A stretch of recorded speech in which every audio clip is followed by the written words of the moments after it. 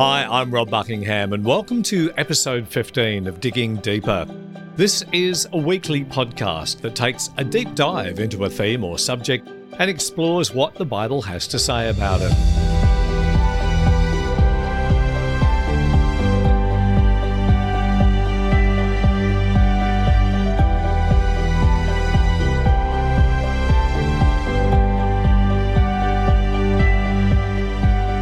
Will there be a pre-tribulation rapture of the church? I've also been asked my opinion on the Passion Translation of the Bible. More on that later. But first, the Roman Catholic Church includes extra books in the Bible. We call them the Apocrypha. What are we to make of these books? And is it okay to read them? Let's find out.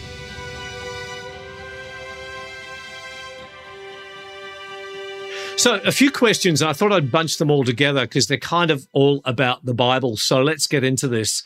Number one is, why does the Catholic Church include the Apocrypha? So the apocryphal books. So the non-Roman Catholic Bible has 66 books in it. But the Roman Catholic Bible has an extra 7, all right? So it's got the 39 books of the Old Testament, or the Hebrew Scriptures, or the Tanakh, as my rabbi friend would call it. And then it's got the 7 additional books, and then it's got longer sections in the book of Daniel and also in the book of Esther as well. The Roman Catholics would not refer to them as the Apocrypha. They call them the deuterocanonical books. Protestants have referred to them, I think, was it since... the early church fathers, I think, from memory, or it might have been from Luther, and called them the Apocrypha, or the books that are hidden, because they were hidden outside of the Old Testament scriptures. So the Roman Catholics make a number of statements about these deuterocanonical books. And so the 5 statements, and I want to go through the 5, and I would say the 5 statements are actually largely true, but I'll make a few comments as we go. First of all, the Roman Catholic Church claims that it has the authority to determine the limits of Scripture. Out of the 5, that would be the one that I would tend to disagree with the most, because I think that's very restrictive. So I wouldn't say that the Roman Catholic Church, I would say that the church in general would have the authority to determine the limits of Scripture. And I dare say that the limits of Scripture have now been determined in a past reality. Statement number 2, Roman Catholics attempt to establish that there is no fixed canon of Scripture at the time of Jesus and his apostles.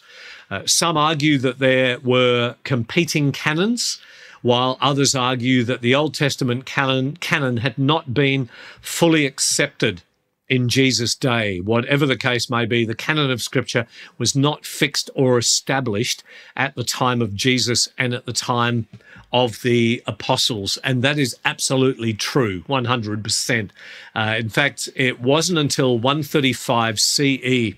So understanding that the distinctions of time are now named differently. So we've moved away from BC and AD to BCE and CE. So CE meaning Common Era, and BCE before the Common Era. So in 135 CE, or AD if you're old school, was the date written when the Tanakh, when the Hebrew Scriptures, the Christian Old Testament, that was sealed. And those who made decisions about sacred text back in those days decided that the sacred text was complete then. So from a Jewish perspective, the deuterocanonical books, or the Apocrypha, was not included. The Jewish people, the Hebrew scholars, did not include those 7 books in the Tanakh. And I think that's really important to understand. And so what it means to be sealed, the Tanakh at that point, that was a cutoff point. And they then viewed the Tanakh, the Old Testament, as the seed of Jewish tradition. That would be the idea of where Israel and the Jewish race started from. And it was their stories, their foundational stories. And so that was their seed. And of course, seeds then germinate and grow and develop. And so that's what they would have viewed it as. The Septuagint is another interesting thing in history. The Septuagint was 72 scholars. So Septuagint being I think a Greek word meaning 70. So 72 scholars were selected in the 3rd century BCE, and that was a Greek translation of the Hebrew scriptures. So the Tanakh was translated from Hebrew into Greek, and that did include the apocryphal books. So those 72 scholars included the Apocrypha, the 7 books, plus the longer sections of Esther and the book of Daniel. Interesting to note there that the Septuagint would have been the most widely read scriptures in Jesus' day. So in the 1st century, Jesus and the disciples and the 1st century church, they would have read or had the scriptures read to them predominantly in Greek. So Greek was the most widely spoken language in the Roman Empire in the 1st century, and that did include the Apocrypha. Statement number 3, the church from the beginning did not accept the smaller Jewish canon, but rather rightly included the deuterocanonical books or the books of the Old Testament Apocrypha as scripture. That's what the Roman Catholic position is, hence they say rightly so. This was the traditional practice of the church throughout its history without any real dissent. That second part is partly true or mainly true, okay? So the church fathers quoted from the Apocrypha, but they disagreed on its status. So Augustine, one of the early church fathers, he viewed the apocryphal books as being canonical. So they were part of the Bible's canon, if you like. Don't be frightened by some of these words. The word canonical just means official or authorized. Whereas Jerome, another one of the early church fathers, he viewed the apocryphal books as ecclesiastical rather than canonical. So he said the apocryphal books, we shouldn't look at them as equal to the rest of Scripture, but they can be read in the church and they will edify and build up the believers in the church. So many of the early church fathers and the early churches would read the apocryphal books in their church gatherings. Okay. Luther, when Martin Luther came along, he tended to support Jerome's view. And this is a quote from Luther. He said, "These are books that, though not esteemed like the Holy Scriptures, are still both useful and good to read." And they were included in the first publication of the King James Version. So when the King James came out for the first time in 1611, the authorized version, it did include the 7 apocryphal books and the longer versions of Esther and Daniel. Luther included the deuterocanonical books in his translation of the German Bible, but he did relocate them then to after the Old Testament. And so he put them in a little section called the hidden books, which is where we get the name Apocrypha from. Luther's a fascinating character, you know, and looking back in history, we understand how far we've come in our culture and in changing and in understanding. Luther actually took out some of the New Testament books. So Luther wanted to get rid of Hebrews, James, Jude, and Revelation. He didn't like any of those 4 books because they didn't fit with his teaching of being saved by faith alone, separate from works. And so James, of course, he completely contradicts Paul. He says, you can't be saved without works. He said, you show me your faith without works. And he said, I'll show you by my faith by what I do, by my works. So he disagreed. Paul said that we are saved by faith apart from works, lest anyone should boast. And James comes along and he goes, no, I disagree, which is fine. You know, the church has been disagreeing about lots of things for centuries. And we don't disagree with things that affect our salvation. But on other things we can disagree about, and we can have conversations about those things and not fall out with one another, which I think is really, really helpful. not to fall out with one another, that is. So he wanted to get rid of Hebrews, he wanted to get rid of James, he wanted to get rid of Jude, and he wanted to get rid of Revelation, which I think, Revelation particularly would have saved us a lot of heartache, because people have got Revelation so very, very wrong over the last few hundred years, and particularly during the last century, with this very kind of pop view of it all happening today and waiting for Antichrist and a one world government and all of this kind of stuff. We need to remember, as Augustine said, that the book of Revelation was accepted into the canon of the scripture on the condition that it would never be used to foretell the future. And yet, what has the church over the last few decades done? Used it to foretell the future. And of course, it's derailed a lot of people's faith as a result. Back to the Apocrypha. The Apocrypha was officially removed from the English printings of the King James Version of the Bible by the Archbishop of Canterbury in 1885. And so it was only since 1885, the last, 200 plus years, that our Bible, has only contained 66 books. Until that time, the Bible included the other 7, as well as the longer sections of Daniel and Esther. Statement number 4 by the Roman Catholic Church: when the books of the Old Testament Apocrypha are rightly studied and understood, they fit into a consistent pattern of teaching with the rest of the Bible, as well as the teachings of the Church. Therefore, they consider that we have every good reason to receive these works as canonical scripture and to believe and obey the things taught therein.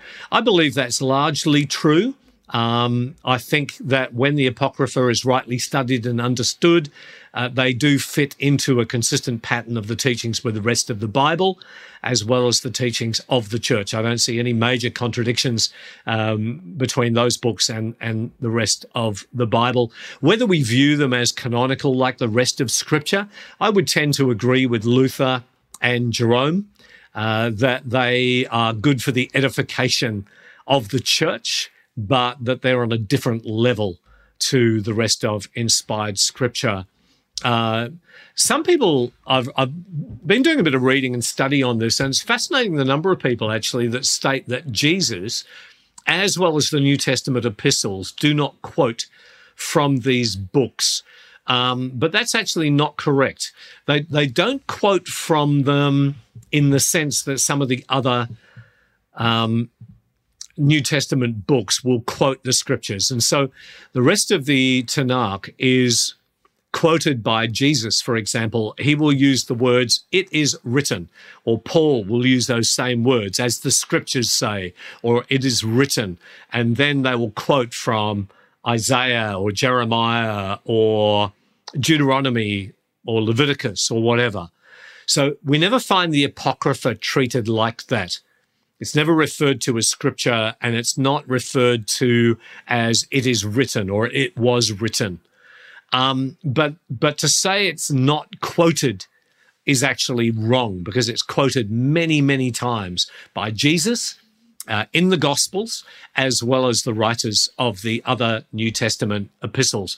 I'll give you one example of that, and this will be helpful, I think. So in Jude, for example, the book of Jude, this is verses 14 and 15 of Jude, and it says, "It was also about these that Enoch, the 7th generation from Adam, prophesied, saying, 'See, the Lord is coming with 10,000 of his holy ones to execute judgment on all and to convict everyone of all the deeds of ungodliness that they have committed in such an ungodly way, and all of the harsh things that ungodly sinners have spoken against him.'"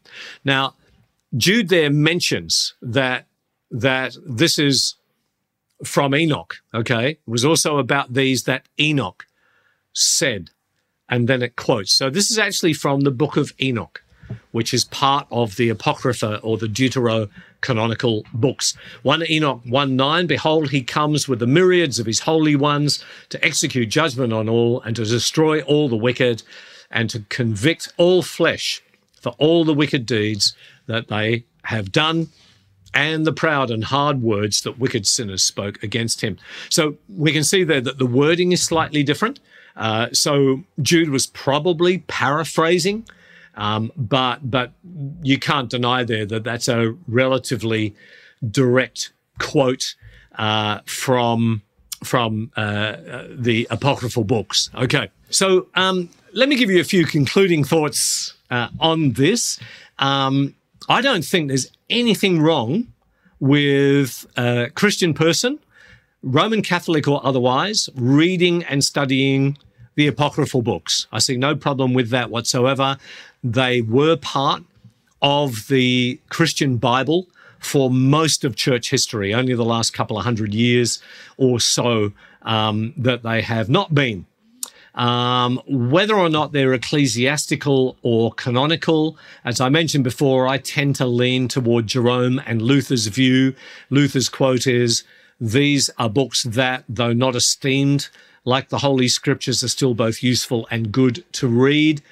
Part of me is reluctant, I'm going to be honest with you, because I'm sorry if this sounds, kind of a bit worldly, but I kind of feel like we've already got enough to read and study in the 66 books of the Bible, and do we need any more? And I value our Jewish roots, the Tanakh, the Hebrew Scriptures that Christians call the Old Testament. We've got to remember that early Christianity was seen as a sect of Judaism. It wasn't seen as separate. And it wasn't for quite a while until Christianity started to develop its own character, as it were. But for a significant part of the early church's history, the church was seen as an extension or just a part of Judaism. And the Jews did not accept or include the Apocrypha as part of their inspired record of Scripture when they sealed the Tanakh in 135 BC. CE. Yeah, okay. So read them if you want to. The most important thing is that you don't ever fall out or argue with another Christian because of them. And I think that's really, really important to understand. We hope you're enjoying this Digging Deeper podcast and that it helps you with your understanding of the Bible and how it applies to life. If you're finding it helpful, please let others know about it. One way to do this is by rating and reviewing the podcast on iTunes. That goes a long way to help other people find us. And please like us on Facebook. Now back to Rob.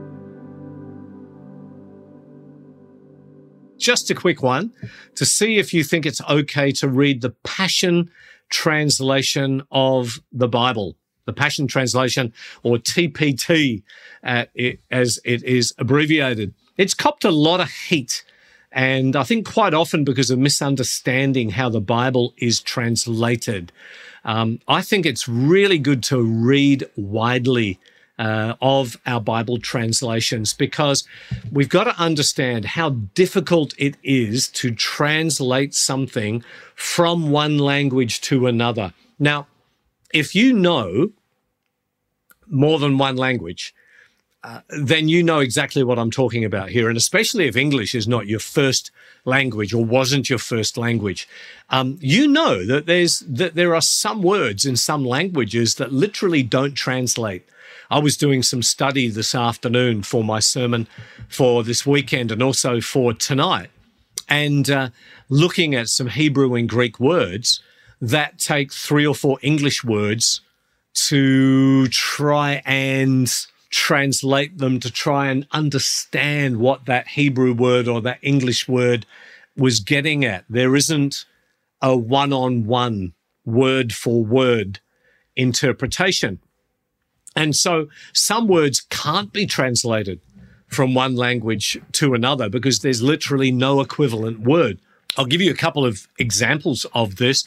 The first one, which is actually, it's quite scary when you think about it, but decades ago when Bible translators were translating in Papua New Guinea into their pidgin language, there was little or no knowledge of sheep. And so when you think about the Bible, Both the Old and the New Testaments are full of references to sheep and to lambs and sacrifice and Jesus, the Lamb of God, who takes away the sins of the world. And then here we are suddenly in a society, in a culture with little or no understanding of what that animal is and no word for it. So how are you going to translate?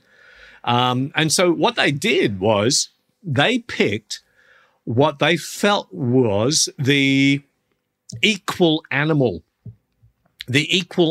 in status in Papua New Guinea to the sheep or the lamb in the Jewish culture. So the animal they came up with was the pig, because that was the closest thing to the sheep or to the lamb, and getting the meaning across of what the Bible was getting at. But, I mean, you've got to think, for our Jewish friends, to talk about sacrificing a pig, which, of course, to the Jew is an unclean animal. And so, and even thinking like, John the Baptist talking about Jesus, here comes the pig of God who will take away the sins of the world. And we hear that and we go, it just sounds wrong to us. But that's what they had to do to communicate the truth of the Word of God in that language. Same deal with the Inuit Bible for the Eskimos. There is no word for joy in the Inuit language. And so, again, the Bible translators came up against this brick wall because the Bible is so full of joy. The joy of the Lord is your strength. There's more joy amongst the angels of God over one sinner that repents than over 99 that need no repentance. The fruit of the Spirit is love, joy. So hundreds of references in the Bible to joy. So the Bible translators were stuck. There's no word for joy. What are we going to do? And they were stuck on this for quite a while. And then one day, one of the translators observed the husky parties, the hunting parties coming back from a hunting expedition, and the huskies being let off their harnesses and being fed, and the tails of the dogs wagging with joy. And it dawned on them that tail wagging was a concept in the Inuit culture which communicated joy. And so if you read an Inuit Bible, it would say there's more tail wagging in heaven over one sinner who repents. The tail wagging of God is our strength.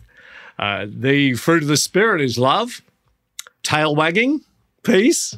Again, sounds hilarious to us, but that's what they had to do. And so if you talk to anyone from Wycliffe Bible translators, anyone over the years who's worked in Bible translation, they will be able to keep you occupied for a long time with stories of when they would hit a brick wall because of words that had no counterpart in another language, and how they eventually, through the creativity of the Spirit of God, were able to overcome those barriers. And so we got to understand that the same is true when it came to English. So the Bible, the Tanakh, was written in Hebrew predominantly. That most of the New Testament scriptures were written in Koine Greek. Some of it was written in Aramaic. Jesus and the disciples probably would have spoken Aramaic in day-to-day language, but also would have spoken Greek. And Jesus, who is well-educated, would have read the Septuagint as his Bible. And so when you're translating from any of those languages into English, you're going to have problems.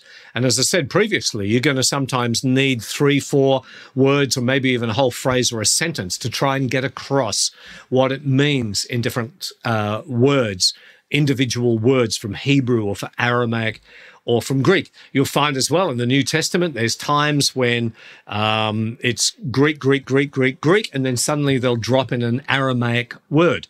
So, for example, in Matthew chapter 6, Jesus says, you cannot serve both God and money, which is a modern translation. The original is Greek, until you get to the word mammon, which is Aramaic. And so Jesus spoke Koine Greek, and then dropped in an Aramaic word. Why? Because there was no word in Koine Greek that meant mammon. Now, modern English translations, the Old English, like the King James, left the word mammon in there, and better to do that and then describe what mammon is, rather than reducing it all down to merely money, which is not what mammon means. The word mammon literally means the worship of stuff. It's materialism or affluenza, to use a more modern word. And so we need to understand those challenges when it comes to translating into English. And so some Bible translations in English are what are referred to as word-for-word translations, and others are thought for thought, or sometimes they're called meaning for meaning. So word-for-word translations, that's where they take a word from Hebrew or a word from Aramaic or a word from Greek and try and find a corresponding English word or phrase to describe what that means. So it's word for word.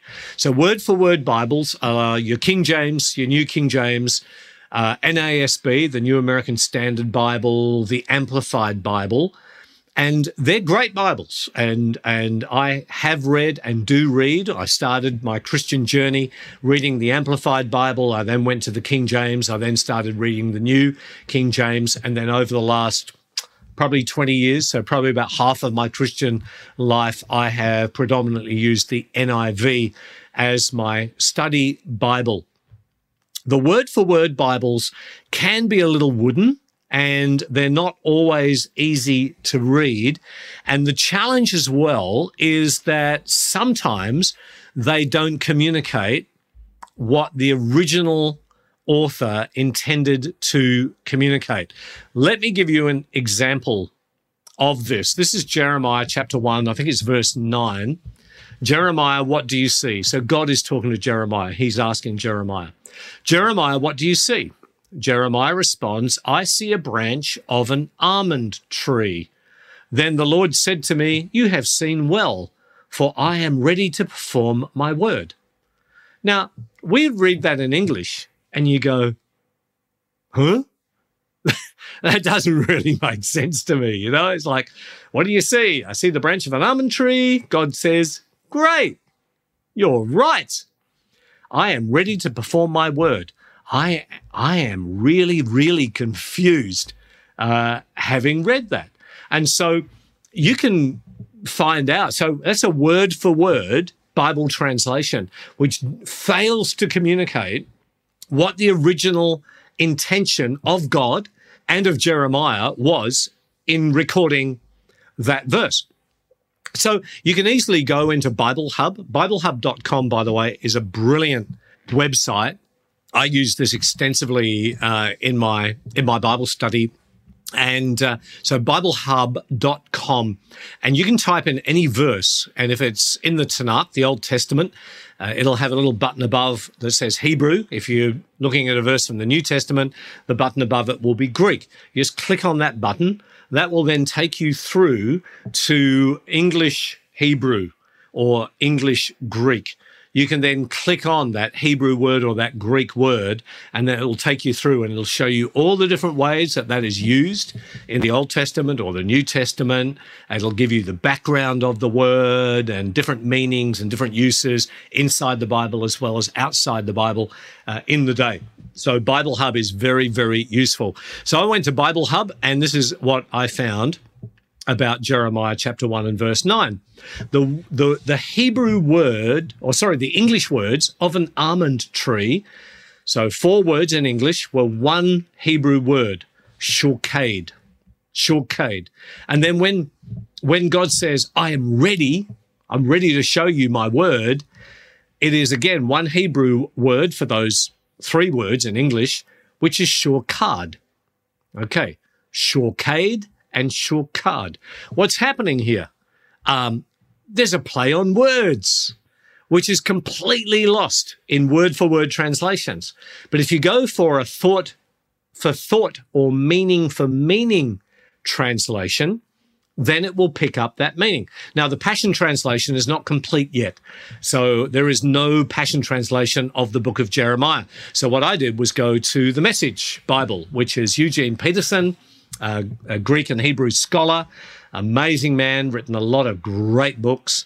And of course, he's written the Message Bible, which I just absolutely love. So look at the Message translation of this. God's message came to me. What do you see, Jeremiah?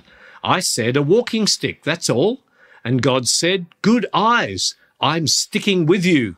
I'll make every word I give you come true. Absolutely stunning. So Eugene Peterson doesn't keep with the almond tree and the play on words in the Hebrew, but he finds an English equivalent, the walking stick, and I'm sticking with you. I'll make every word I give you come true. And that's the truth. That's the meaning that God and Jeremiah are wanting to communicate in this story, is that God is faithful. God's going to stick with us, and he's going to make sure that every word he gives us comes true. Now, that's completely lost in the King James, the Amplified, the New King James, the NASB. The NIV is an interesting translation because it's between the two. It's not completely word for word, but it's not completely thought for thought or meaning for meaning. It's in the middle. So what the NIV will give us is a translation of it, but then it also gives us a footnote which tells us what the play on words is in the Hebrew language. And so I think that's really, really good. So what God's telling Jeremiah is this great truth. He says, I'm going to be true to my word. I'm going to be true to my word. What do we want God to communicate with us today? I want him to hear, Rob, when it comes to my word, I'm going to be true to my word for you. And he's saying that to you as well. And so what we want then is a translation that is going to communicate God's original intention in Scripture. In this case, the Message Bible or the NIV would be the best translations, I think, for us to use. Let me give you one more example of this, which I think is a really good example. Mark chapter 10, verse 25. And Jesus said, it is easier for a camel to go through the eye of a needle than for someone who is rich to enter the kingdom of God. Now, I've heard so many different interpretations of this over the years. I heard someone say, well, the eye of the needle was a little gate in the wall of Jerusalem or the wall of the cities back in those days, and a camel couldn't pass through it. So when they got there to the city, if the big gates were shut, they used to have to unload the camel and hand everything through this little gate. The camel couldn't go through this little gate called the eye of a needle. The only problem is there's absolutely no proof for that whatsoever, either in Scripture or in history or in archaeology that ever existed in Jesus' part of the world. And so what we actually find is that the Aramaic word for camel is the same word as used for rope. And so what Jesus is actually saying here, the word camel is just not a good translation of the Scripture. Jesus was talking to people that were fishermen. And so he's talking about ropes and nets. He's talking about a literal needle for sewing. And he's saying it's easier for a rope to go through the eye of a needle than for someone who is rich to enter the kingdom of heaven. A stunning statement, and so much easier when you have a thought-for-thought translation. Now, there are a few downsides, I think, when it comes to the Passion Translation. Passion Translation is a single-person translation. So one guy, Brian Simmons, he was a former missionary and linguist with the New Tribes Bible Institute, which changed their name a number of years ago to Ethnos 360. He did a one-year course back in the 1970s that focused on language and cultural acquisition, not on translation. And as far as I can gather, Brian wasn't actually working on translation work when he was working as a missionary on the foreign field in Panama in Central America, that he was working more on church planting. He has traveled extensively over the years as a Bible teacher. So I'm not questioning his credentials or his heart or his desire to translate the Word of God. I am wondering at his qualification to do so. Now, he also claims that Jesus Christ came into his room and breathed on him and commissioned him to write a new translation. He also says that God promised him that he would make him understand, and I quote, secrets of the Hebrew, and that he, again, I quote, immediately began receiving downloads. Now, I'm not into judging or questioning someone's experience with God, but I do think it's important for us to be not gullible. And you know, lots of people get visions and dreams and words, and sometimes it seems to be spot on, and other times it seems to be a little strange. And so I don't see that Brian is someone that's trained in biblical languages. He probably lacks the credentials that are necessary to produce an accurate translation of the Bible, but he does have some sort of accountability group that work with him on the scriptures. I don't yet know the identity of those people, so I want to find out a little bit more about that and what sort of level of qualification they have and what sort of input they give to him. So my conclusions on the Passion Translation is, number one, be aware of its shortcomings, as I've just mentioned, and I wouldn't use it in isolation. I personally like the Passion Translation. There are brilliant footnotes all the way through that give really good insight into Aramaic, Hebrew, and Greek. And I haven't found many of what I would refer to as errors yet. I don't think it's 100% accurate, but I enjoy it. I find it refreshing as a reading Bible and one of several Bible translations that I use, but I wouldn't use it as my main go-to, which has always been, for the last 2 decades, the NIV. Important, just as in summary, there are no perfect translations of the Bible, which is why I always encourage people to read several versions. The Bible is the accurate and reliable Word of God in its original languages.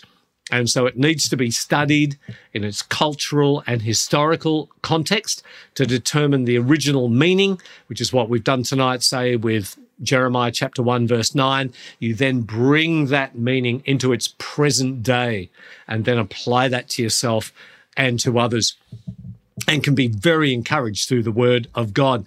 I'd also say the Bible needs to be retranslated on a regular basis to keep up with language changes. So noticing language changes so much in my lifetime. You know, there are things that have changed. You know, I mean, hardware, for example, used to be something that you would only get from a place like Bunnings.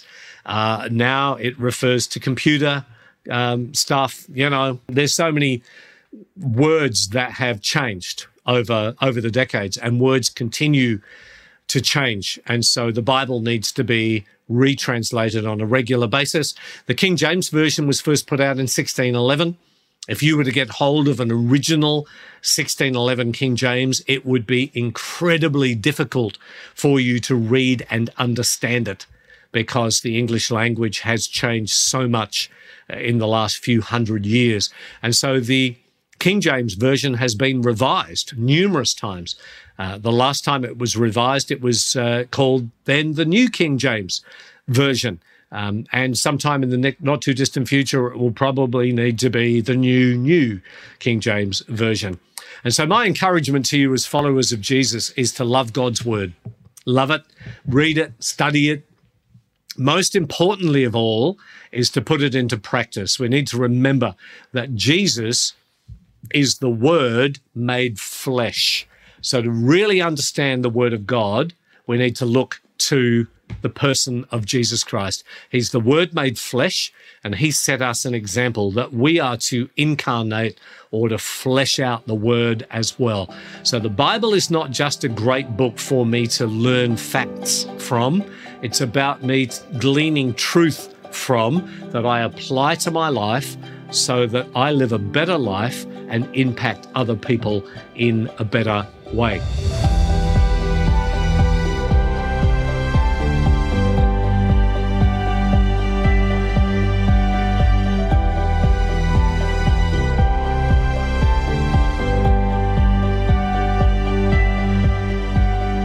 A yes or no will do.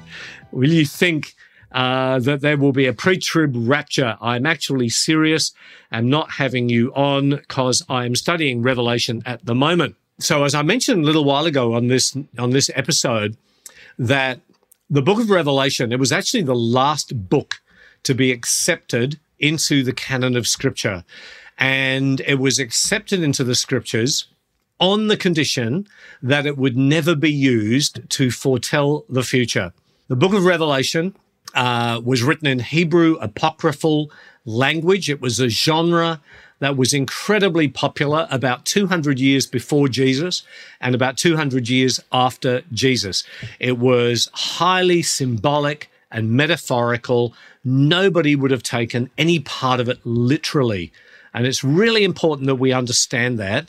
And it's likely addressing situations that had already occurred in the first century, around the time of Nero. And so by the time it was accepted into the Bible, it was historical apocryphal.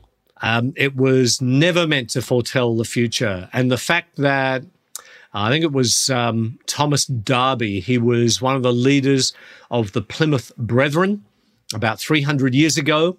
He was kicked out of the Plymouth Brethren for heresy. He then started his own sect that became a cult that today is known as the Exclusive Brethren. So Darby came up with this fanciful notion of futuristic Bible prophecy when it came to the book of Revelation. So the Great Tribulation, the pre-trib rapture, the Antichrist, all of those things that were made popular then, of course, by people like Hal Lindsey in the late great Planet Earth. That was one of the first books I read as a brand new Christian in the late 70s. It was then made into a series of books called the Left Behind series in the 90s that then became a couple of movies, I think Left Behind 1 and 2. Quite honestly, if you're a serious follower of Jesus, you need to leave behind all of those books and that interpretation of the book of Revelation, because it is absolutely 100% dead wrong. And it saddens me to still see Christian people put credence on that. And you know, people are even looking, they're saying, you know, COVID-19 is being ushered in, you know, the new world order and the one world government, and it's all the plandemic that's aimed at taking over the world and injecting people with microchips and bringing in a one world government and the Antichrist and all of that. No, it isn't. Okay. And so let's not get derailed. Do I believe in a second coming of Jesus Christ? Absolutely 100%. At some point of time in the future, God is going to wrap this age up and usher us into a new age. Don't hear those words as new age, okay? A new age after the second coming of Christ. I believe that the rapture of the church is synonymous with that event.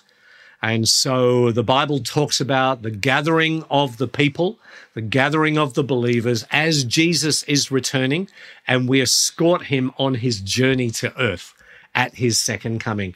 So I don't believe in a pre-trib rapture, mainly because I don't believe in a trib, okay? I believe that the tribulation period, the period of great tribulation is referring to the time leading up to the destruction of Jerusalem in AD 70. It was a 3.5 year period, 1,260 days. If those days hadn't been cut short, no one in Jerusalem would have survived.